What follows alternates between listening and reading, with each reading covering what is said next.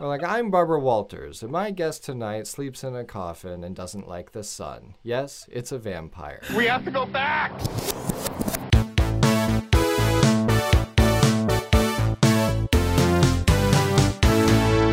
Hello, everyone. Welcome back to the Flashback Flicks Retro Movie Podcast. I'm Ricky. I'm Grayson. And today we are sitting down with none other than The Interview with the Vampire, the 1994 American Gothic horror film. Yeah.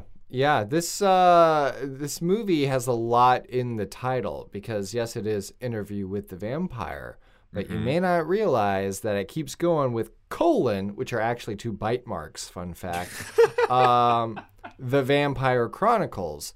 Yes, that is the novel that Anne Rice wrote, and she adapted the screenplay. So you know that it was faithful to the source material. I will never look at a colon title the same. Every colon title is, a hidden vampire movie. I love it. Really is, yeah. That's why they're more likely to live in perpetuity, to go on forever. Yeah. Amazing. So, Interview with the Vampire is a movie based off of a book that I didn't know. So I'm just gonna put my age out there. My main reference to vampires is Blade and Twilight. Like I'm familiar with the Universal monsters and Dracula and stuff and whatnot. But those are my main references. But apparently, Interview with the Vampire walked, nay, strutted, so that Twilight could run. And I see and understand so much of that now. Because prior to watching this movie, Grayson, I didn't understand the whole vampire craze. Is why people really like them, or why people thought vampires were attractive in any way. Not saying that I now do, but I'm just saying I can see it's all very close. Yeah, I get it. I get the appeal. There's just a lot of closeness with this movie, but I'm getting ahead of myself. So one of the big things about this movie is that it's not only based off of a book, but an entire book franchise dating back to 1976. So Anne Rice wrote The Interview with the Vampire in 1976, and it was based on a short that she wrote in 1968, and the novel follows Louis, who tells the story of his life to a reporter. And Rice composed the novel shortly after the death of her young daughter Michelle, who served as an inspiration for the child vampire character Claudia. Though initially the subject of mixed critical reception, the book was followed by many widely popular sequels, collectively known as The Vampire Chronicles. And so here is the current list, because they're still adding to this as of 2018, of the books that are in the Vampire Chronicle anthology. Interview with the Vampire, The Vampire Lestat, The Queen of the Damned, The Tale of the Body Thief, Memek the Devil, The Vampire Armand, Merrick, Blood and Gold, Blackwood Farm, Blood Canticle, Prince Lestat and the Realms of Atlantis. Questions? Blood Community. Wow, that's interesting. I feel like that just obliterated my recast and remake. I'm so sorry. No, but it's good to know. I got some reading to do. Yeah, a lot of reading. The movie rights to this movie were optioned way back after her first book was published in 1976, and it kind of did some studio hopping, but ultimately in the 90s, it was finally optioned to be directed by Neil Jordan after the success with The Crying Game. And then, with David Geffen producing, the movie was given a $70 million budget, which was unheard of for a vampire movie at the time. He goes on to say, it's not very often you can get a complicated, dark, dangerous movie and get a big budget for it. Vampire movies were traditionally made at the lower end of the scale on a shoestring on rudimentary sets. David Geffen is very powerful, and he poured money into the interview. I wanted to make an epic scale of something like Gone with the Wind.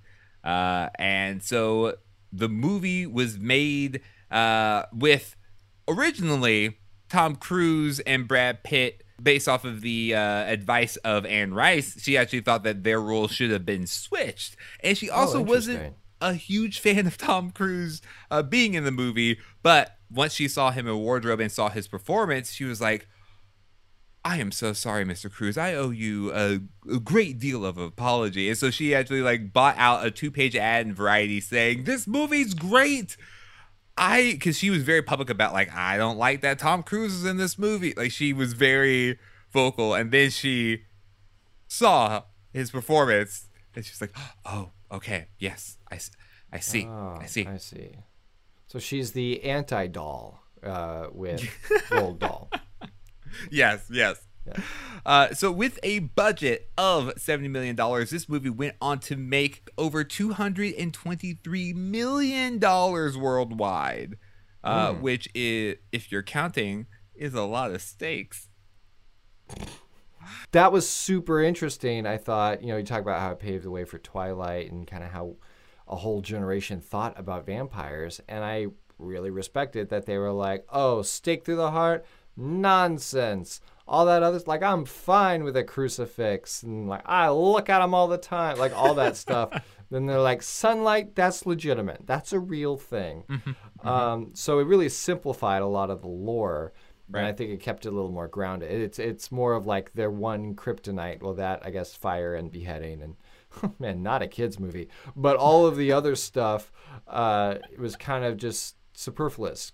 It was more about their life, not all of these things that make them sick or whatever. So, but yeah, the movie had critical acclaim as well. It was nominated for 2 Oscars, Best Art Direction / Set Decoration, and it also got nominated for Best Music Original Score.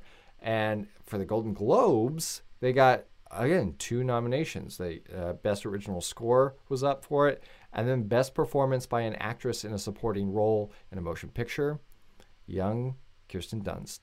Yeah. Kirsten Dunst? Kirsten? Mm-hmm. Young Kirsten Dunst. And I totally get it. This was great. Because I always thought that Manjunji was like her earliest role. I didn't even realize that there was this whole performance before it. Right. Yeah. So when you watch this movie, which I recommend watching this movie for the first time, just believing that you are actually about to watch an Interview with a Vampire. And so it says Interview with a Vampire. And then you see these actors' names pop up and you're like, oh, wait, they're a vampire? Like, that was my immediate reaction. I was like, wait a second. I didn't know that Tom Cruise was a vampire. Brad Pitt. It's like, wait, Kirsten Dunst is a vampire? Like, just as the credits were rolling after this Interview with a Vampire, it just made me think I was about to watch a documentary. But like a more of a Frost Nixon type interview. Yes. And Kirsten Dunst just did an amazing job in this movie. Like, I was very surprised to see her, and so surprised by her performance. I'm like, oh, that's very bizarre. And also, like, sure, Brad Pitt is in the movie, but on every poster and every streaming device that had this movie, Tom Cruise is front and center. Oh yeah. Well, you think about the time, 1994. Yeah, that makes sense. Yeah. Is this pre-Fight Club? Yeah. This was definitely pre-Fight Club. Yeah. Wow. Yeah. That's incredible. Yeah, that's a good question. What was he doing on either side of it? Let's take a stroll down IMDb lane. IMDb. Why did that feel so weird in my mouth? So back in 1990, I'll go to actor credits first, not producer credits. What was he producing in the 90s? Everything. Hits after hits. Yeah, so in 94, he was a busy boy. So he did The Favor. He did Interview with the Vampire, Bite, The Vampire Chronicles, Legends of the Fall, and then the year after that was 7 and 12 Monkeys. Oh, wow, yeah. But really before this, this is major. Really before this, there wasn't a bunch. He did A River Runs Through It. He had a part in Thelma and Louise. I'm just looking for the more kind of noticeable ones, but he had done a lot of TV. You know, it was 21 Jump Street and things like that. So, and really just a few episodes here and there. So this was a really big deal for him. It's pre Meet Joe Black. It's pre Fight Club and Snatch and Ocean's 11. And so, yeah, it's interesting to see like Kirsten Dunst and Brad Pitt really breaking out in similar ways in this movie. And so it makes sense that the poster would be, we're going to do Tom Cruise. Yeah. So Brad Pitt, in his experience with this movie, had some complaints. He hated the makeup. He didn't like how long it took him to get into makeup. Well, they had a weird ritual for doing the makeup. The method was pretty bizarre. Yeah, they had to like put the makeup on in a coffin. They didn't in complete darkness, and it just guess. Yeah, it was. But they would actually hang upside down for 30 minutes before makeup, and then they would trace the blood vessels. Oh, really? That's real. That's not like a joke.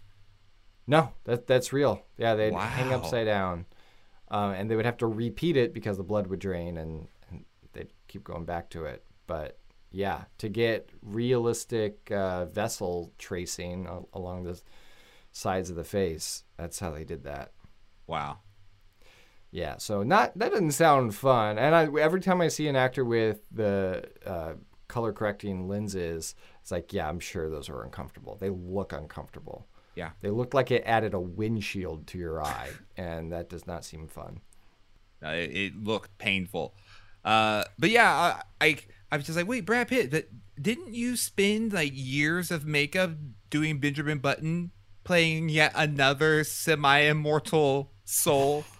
Don't you kind of just do that? I would have thought you'd keep that in your pocket for headcanon. That is really interesting. No. So this was my first time watching this movie because, this came out before Space Jam. So I assume that I wasn't allowed to watch this movie until much later. It's a hard R. It's a hard R. And still the highest grossing R-rated vampire film of all time.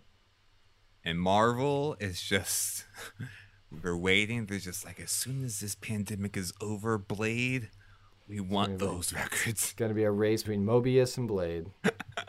Yeah. But so is this your first time watching the movie? It was my first time watching the movie, and I realized I knew nothing about it. Like I said, I thought it was going to be more traditional interview style for whatever reason. Because I mentioned to my wife, I was like, we're going to watch Interview with the Vampire. She's like, oh, yeah, Kirsten Dunst plays like a little girl. I was like, that doesn't sound right. No, we're watching a documentary. Yeah, no, you don't understand. I think like Richard Attenborough's doing it, and they're teaming up with Morley Schaefer from 60 Minutes. I don't know. But it was just, I didn't know what to expect. And it was really interesting to watch. I enjoyed it a lot. But what I was sad to find out, I watched all the way through, and it has the in memory to River Phoenix at the end, because River Phoenix was originally cast in that Christian Slater role of Malloy.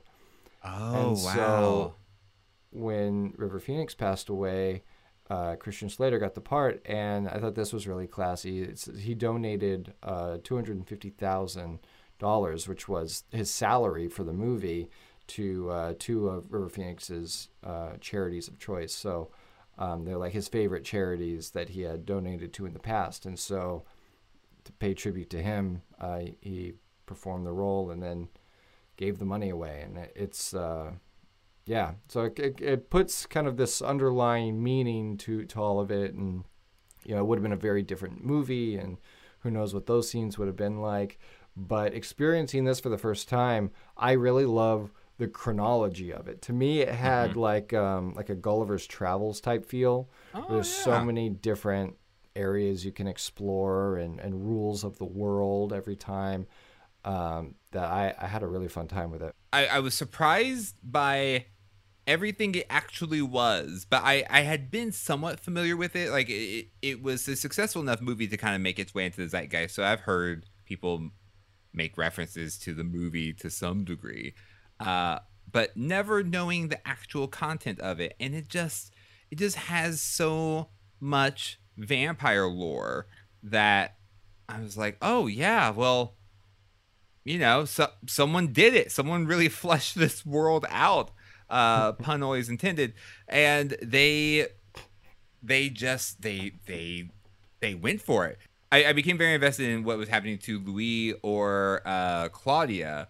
And Lestat was just such a fascinating character. Like, I'm surprised that they didn't do more with this franchise, because the way the cliffhanger ending kind of leads it, I'm like, okay, great. So like, we're gonna see like the 12 movie series. Like, we're just gonna do all these other movies, right?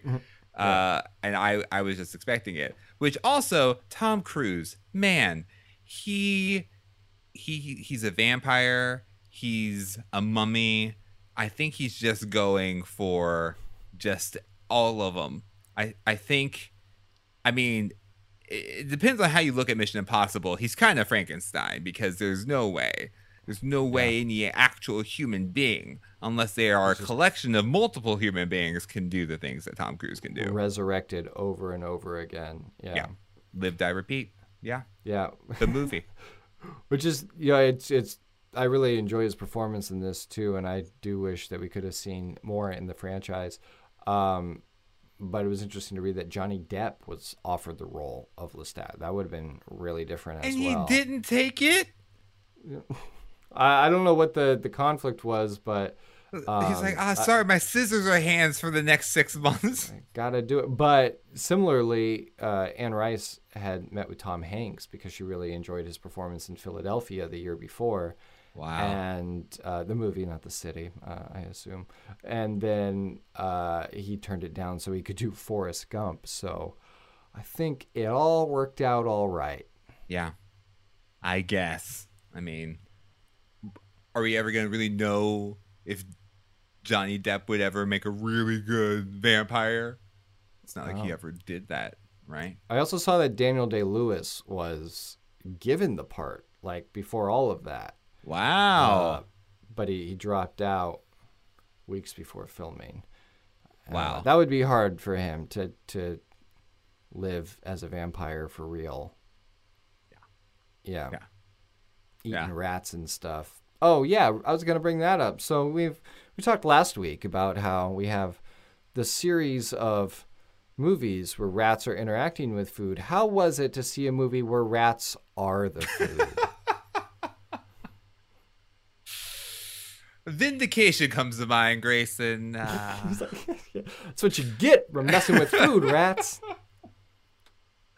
No, I mean, it was just so, like, I was just so, like, it's weird because one time, Grayson, I remember we were watching like a behind the scenes featurette on like a random season of Doctor Who, and I remember you said something, and it was like an Easter special or something, and you're like, this is all happening because someone had an idea.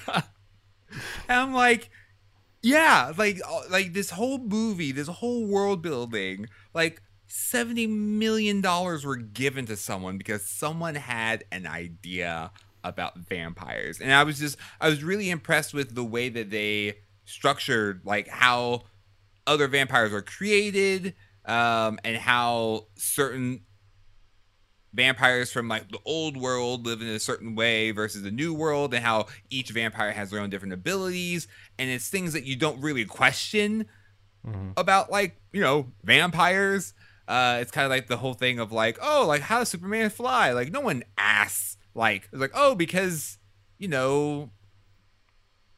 midichlorians. Well, Like no one questions it. He just they're does. gonna explain it anyway. Makes you lighter.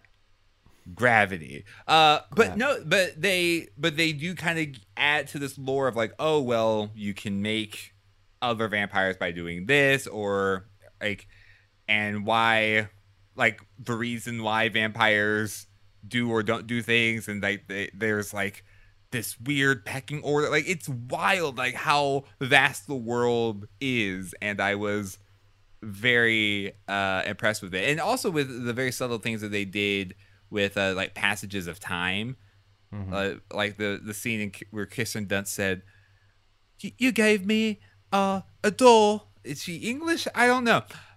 You give me a doll at the same time every year. It's like, and then it's for every birthday, and then she has this scene where she's getting rid of all of her dolls. They're like, wait a second, how long has it been? Yeah. And it's just like, oh, this is so bizarre, because I mean they do look exactly the same, and time is just marching forward, and it was bizarre. Yeah. Speaking of the character of Claudia, one of the a couple of young actresses that auditioned for the role was Christina Ricci, Julia Stiles, and Evan Rachel Wood, which would have been interesting because it would have meant that Evan Rachel Wood and Thandie Newton would have worked together way before they would meet on Westworld. But wow, different universe. Yeah, and I think, I mean, since we both saw this for the first time, I think my main thing that I noticed this time around that I never really noticed about vampires just as a whole is just like it's that as soon as Brad Pitt turned into a vampire and he just started holding things with like the palm of his hands, I was like, the vampires just have an aesthetic. Like it's just across the board. As soon as that happens, everyone is like, you know what? I think we're gonna inspire some hot topics in the future. I don't want to call it that per se, but I feel like we will be inspiration for someone in the future. Because like I just love how like wherever he went, he was looking for vampires, and then he found some. They're just like dressed exactly the same. Just like, oh well, just have my top hat and my cape, and we're off. We're out for a jaunt about town. Yeah, it's a very specific look and very specific behaviors. I did read that Tom Cruise, he would watch videos of lions on the hunt taking down zebras, and that was his like physical animal character work for it as well. Wow. The whole thing is that he's a hunter, right? He has these projects that he invests in, but ultimately he hunts alone. Wow. Yeah. I think the cool thing to see with this particular movie is how they basically got to have, I feel like this movie was vampires, the Dark Knight trilogy or the Dark Knight saga, where it's just like vampires had traditionally been this kind of fairly campy creature or property that people didn't really want to touch or, put any meaningful thought into as far as a media or mass media goes. But they really took their time to like ground this as much into a world that Anne Rice really, took the time since the 70s to really, really flesh out. I really enjoyed watching this movie, and I'm really glad that I finally saw it. And I think I might be ready to watch Twilight now. Oh, yeah. Yeah, it was really fascinating, just the time period that this takes place, like over the course of historical events, but also where the actors were in their career. Because, like, I know Brad Pitt, we already talked about this part, but, he's also known for eating on screen. You can find all these super cuts of him just eating different things. And this just seemed extreme. Usually it's like apples, pudding maybe. Yeah. This usually isn't in those cuts, but it could be. Yeah. I think you have an edit to work on, Grace. just like chewing on eggs and toast, and all of a sudden, rat. I'm like, oh. So here's something that I thought was really interesting. So they all just had their normal names whenever they became vampires. For some reason I assumed someone would have a vampire name. Like Count Chocula, I don't think is a family name. Like please, my father's Mr. Chocula. I'm a count. If I were to be a vampire, I'd probably go with Count Headcanon. Headcanon.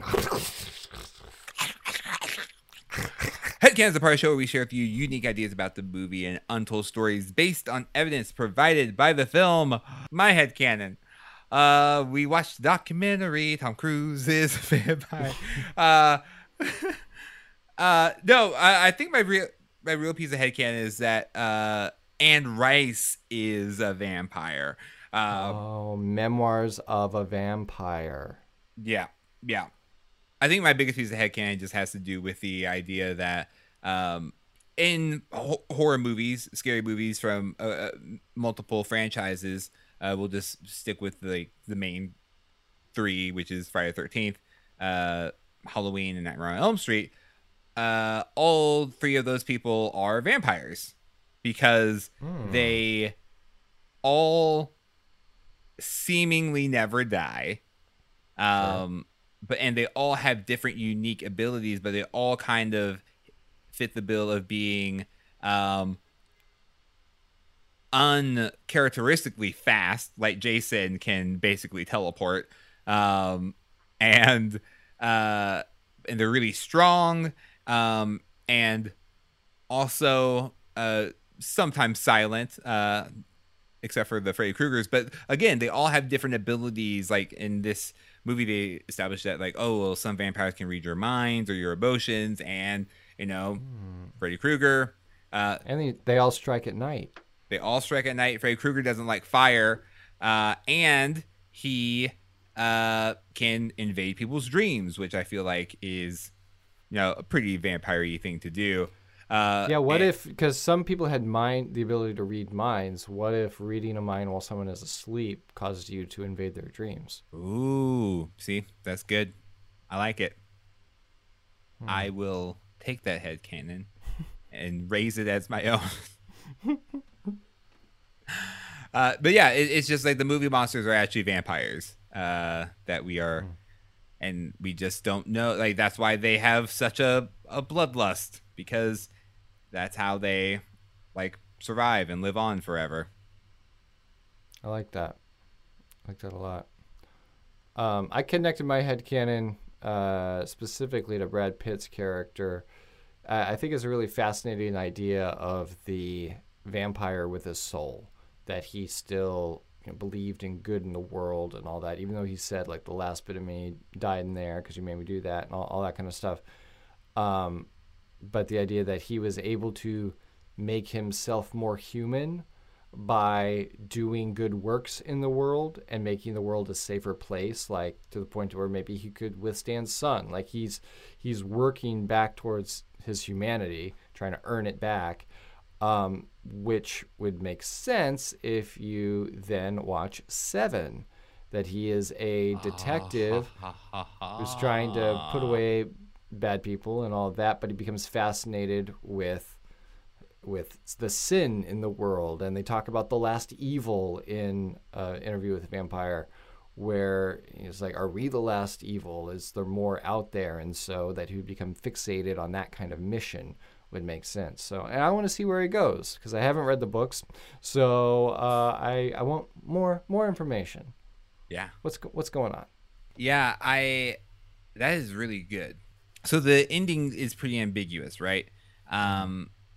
It kind of leaves you wondering and asking a lot of questions. I think Christian Slater is going to miss his deadline, probably. Oh yeah, that's that for sure ain't happening. It's the dead in Deadline. Is that a movie? Please tell me that's a movie. Are we about to make a movie, Grayson? Let's do it. 6 seasons in a movie. Essentially, and I know I joked about this, but I'm bringing it back, that he ends up in San Francisco, right? Mm-hmm.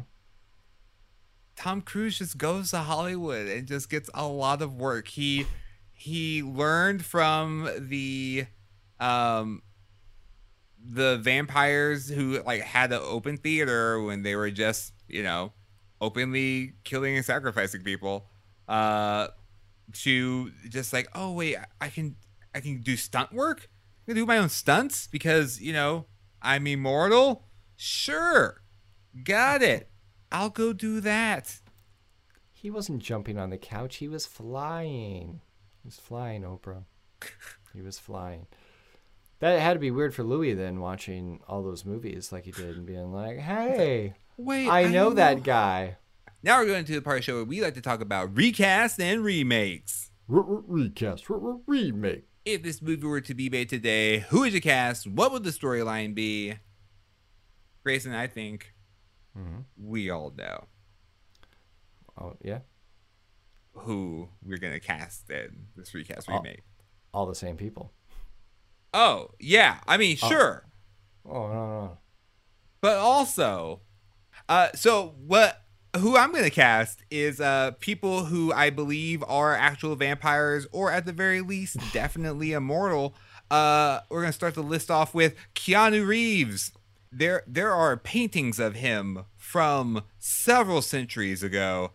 It looks just like him, Keanu Reeves. Also, Paul Rudd. Either he explains himself or he jumps onto this movie. Will Smith makes zero sense. I don't understand how he still looks like he did when I first saw him. And I mean, I have to throw him in here. Nicolas Cage. I mean, Yeah.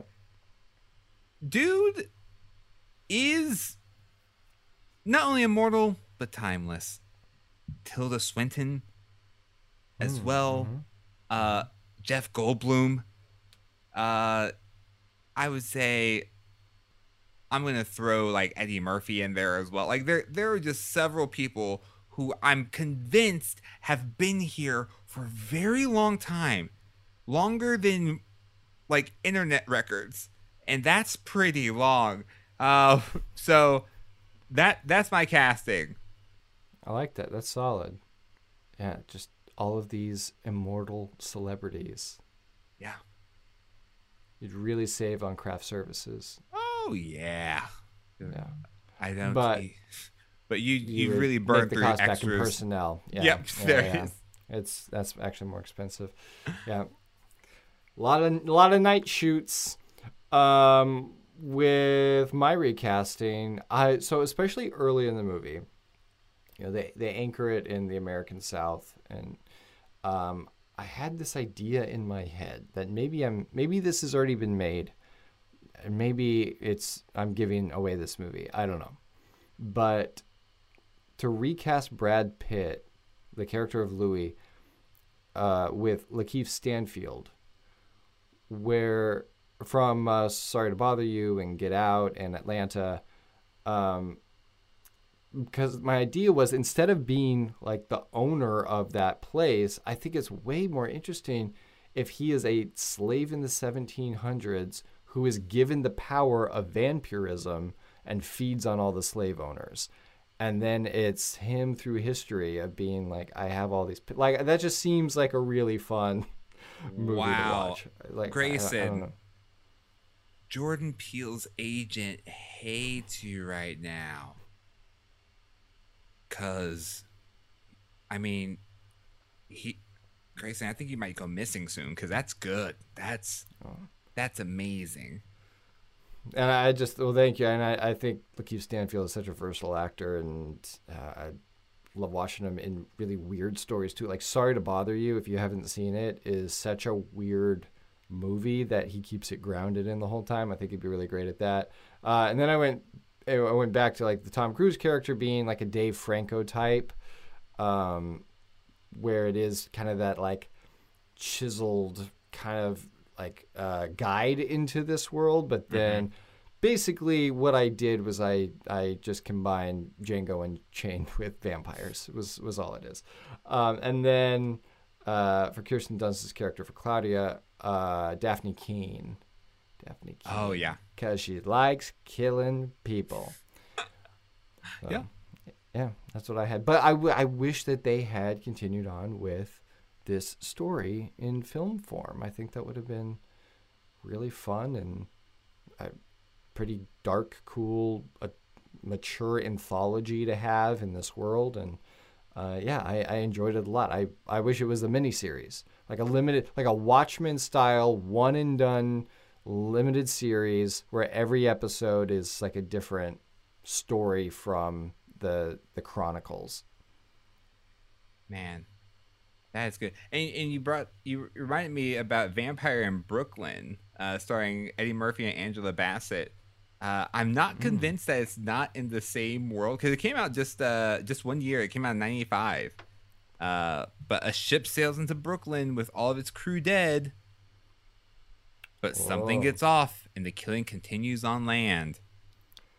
Oh. So maybe there is a spiritual successor. Or the animated one, Lady and the Vamp, which is a real,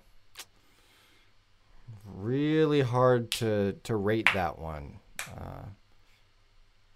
Motion Picture Academy took a while. Oh yeah. I have a hard time finding that on Disney Plus, surprisingly. It's on Disney Minus. Oh yeah. Like, ooh, you want that kind of stuff? No, that's that sounds like Fox territory. Good thing we bought them. Yeah, I seriously think that they could. I love the idea of it being like a one and done kind of anthology, or even like in the style of like American Horror Story. Like if they just did Vampire Chronicles and it's just in the world of vampires where you just see these different stories throughout these different time periods and even locations. Because I was really amazed by their jaunt across the sea when they were in Paris and just hanging out. I'm just like, oh, this is like culture shock. And it's interesting how their ecosystem and even like their just their mannerisms and everything, it was just different. And so I think that there's a lot of story to tell there. And plus you have so many books to base it off of. So Queen of the Damned, starring the late Aaliyah, I didn't realize was part of the Vampire Chronicles. So I thought that was what we were watching, like content wise. I thought it was going to be more like that. Yeah. And it was not. No, it was not. There were like so many ponytails. So many ponytails. I mean, we've done some ponytail movies before, but never like this. No, not like this. Never like this. Well, it just would have grown back, which was a really interesting dynamic to be like, you know what? All that can't see the reflection stuff? No. All of that silver bullet, stake, holy water stuff? No. Silver bullet might be werewolves. I'm not sure about that. But it's like all that have to invite them in? No. But tell you what's going to get real crazy up in here is I forgot what we were talking about. Dang it. What hair. launched in, thank you. You know what's going to get really crazy up in here? Cut their hair. Grows back immediately. Like, you're crazy, Anne Rice. You're just crazy. Making this stuff up, I love it. It's a new thing I learned about vampires. Yeah. Well, because I thought that it was going to be one of those things where the opposite was just like, oh, no, poor thing, because she doesn't know that it's not going to grow back because she's dead. Yeah. I just thought that was going to be a thing, but then they switched it up. I'm like, wait, how did that happen? Yeah, it just kind of, the Santa Claus beard grew back. Yeah. Wait, is Santa a vampire? Santa. All right. There it goes. Vampire Claus. Grayson, I think I need to take a sabbatical so I can write my Vampire Santa Claus script and get Hallmark and Freeform to buy the script simultaneously so that it can play on 2 networks 3 times a year. I think I think I found my calling. And I'm going to go write my art house revisionist history horror film. And we'll see who does better. In the long run, I honestly think that yours is gonna do much better. I think mine in the short term, at the very least, might get picked up, but I don't think it'll see the light of day because the vampire script back in. Oh, right. Did it? All right, I want to be on your project. I just walk into your pitch meeting. Hello, studio executives. I wrote a vampire script, but I know what you're going to say. It'll never see the light of day. Thank you. You have my contact information. All right. Now we're going to go do our final segment where we like to give you our reasons to recommend. So, Grayson, why would you recommend the interview with... No, is it a interview? An interview. I think it's just interview.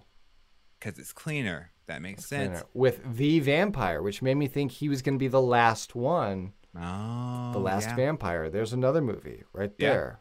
Huh? All right. He's like the Noah of vampires. So Grayson, why would you recommend Interview with the Vampire? I'd recommend this movie because Anne Rice really brings a lot of new aspects to it, new elements, and it's not the same expected tropes that you usually see in vampire films. Also, because of that, it feels more grounded than I think a lot of vampire films do.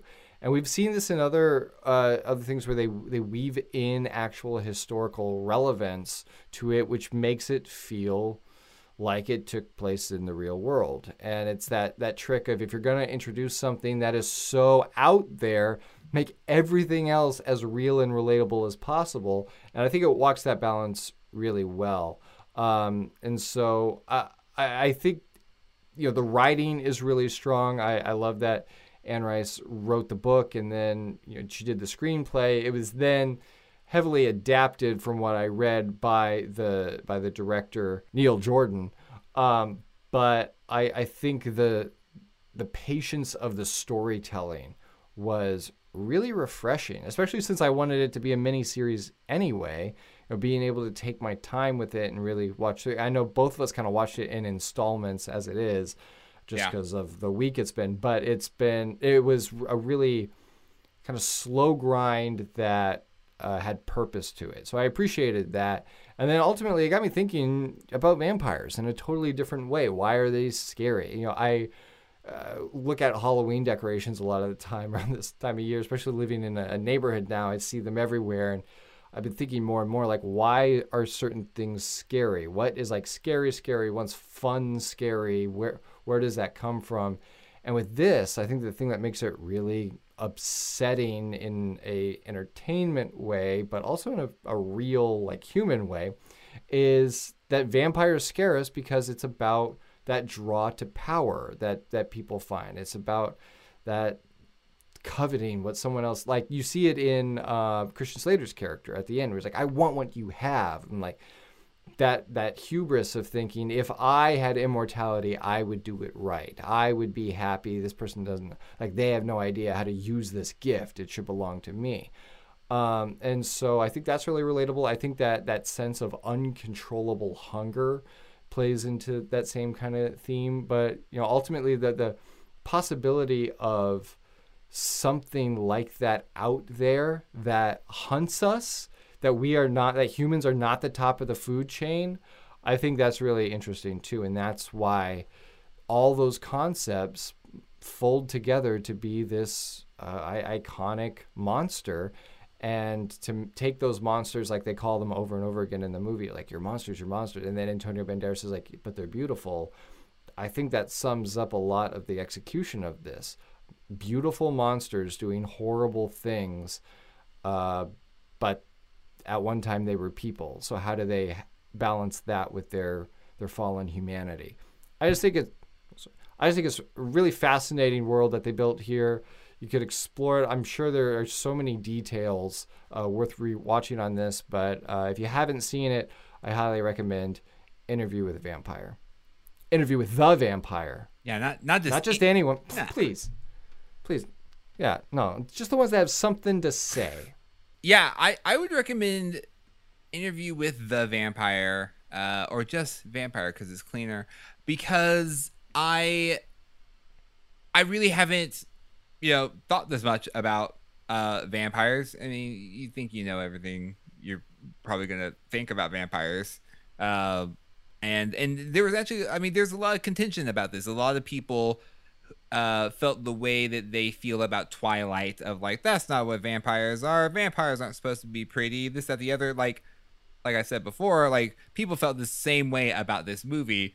But I think the thing that is fascinating is that they really kind of took the time to build the world and the ecosystem of vampires, so that, like, even if your version of a vampire existing, it almost feels realer by the world that they built. Like, people becoming vampires and the new way of living that these individuals start becoming accustomed to is, like, kind of terrifying. It's like, oh, right. Like, if I became a vampire, this is what my life would be. And so they grapple with really real challenges and struggles, and it almost makes it more real. And that is scary. Like, because typically with most monsters, you're afraid of the monster coming after you. But, like, becoming a monster is, scarier almost. It's just like, oh, I don't think that could be me, could it? It ended up being scary in different ways. It's just like, oh gosh, like, Louis became a vampire, like, properly, and that is kind of scary. And this little girl became just a serial killer. Like, it was very chilling. It's just like, oh, like, I am not settled by any of this. But it was also something that I thought was pleasantly surprising, especially with all of the material that they went into and just the story that they decided to tell. And it really made me want to go through Anne Rice's other works and really sink my teeth into it. Oh, who was that guy? You have my number. Fax me. So that is why I would recommend Interview with Vampire. Oh, I love that. And I think you're absolutely right about what makes this scary is the transmutation, of becoming the monster. And I think because of that, vampires, werewolves, and zombies really are in a class of their own, because it is, you lose your sense of self. Like, to go from what being human is to what a monster is, these stories lead you to believe it's a pretty slippery slope, and it can happen pretty quickly. And we like to think that we're in control over that kind of thing, but all of them typically have that theme of the monster inside of us being released. So, yeah, it's scary, it's real, but it was a good movie. No, it really was. Actually, it really was an Interview with a Vampire. It really was. What is this, some kind of Interview with the Vampire? It is. Oh, a lot of time jumping, some kind of chronicle. Okay, well named on both titles. Well done. And that is our review of the 1994 movie Interview with the Vampire. Let us know what you remember about the Interview with the Vampire on our social media, on Facebook, Twitter, and Instagram. We are at Flashback Flicks. And it would mean a lot to us if you could leave us a rating and review on your podcasting platform of choice on a scale of 1 to 5. Rats. Because if you got 5 rats, you don't need to eat a person. You just squeeze those things back like a Capri Sun, and you're good to go. I have 0 other suggestions. I 100% am there for that one. So if you like the way we vamp about vamps, make us a 5-rat podcast. Yeah! That's the commercial for the thing that's already out. If only we could have planned Last week. I love it. And I guess, should we wish them a happy Halloween? That's our Halloween episode, right? Yeah, you know what? Go out and enjoy your Halloween.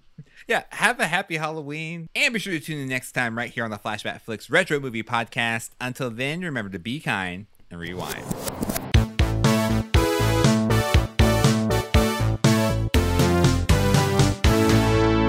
Next time on the Flashback Flicks Retro Movie Podcast. With The Mandalorian Season 2 finally coming to Disney Plus, we're taking a look at a different kind of bounty hunter in the 2010, I want to say rom-com Jennifer Aniston Gerard Butler vehicle, The Bounty Hunter. I know they're going to hunt some bounties. Is that what a bounty hunter does? Yeah, bounty is like, it's like a gazelle.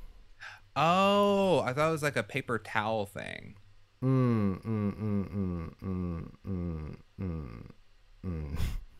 Is The Mandalorian not about cleaning up messes?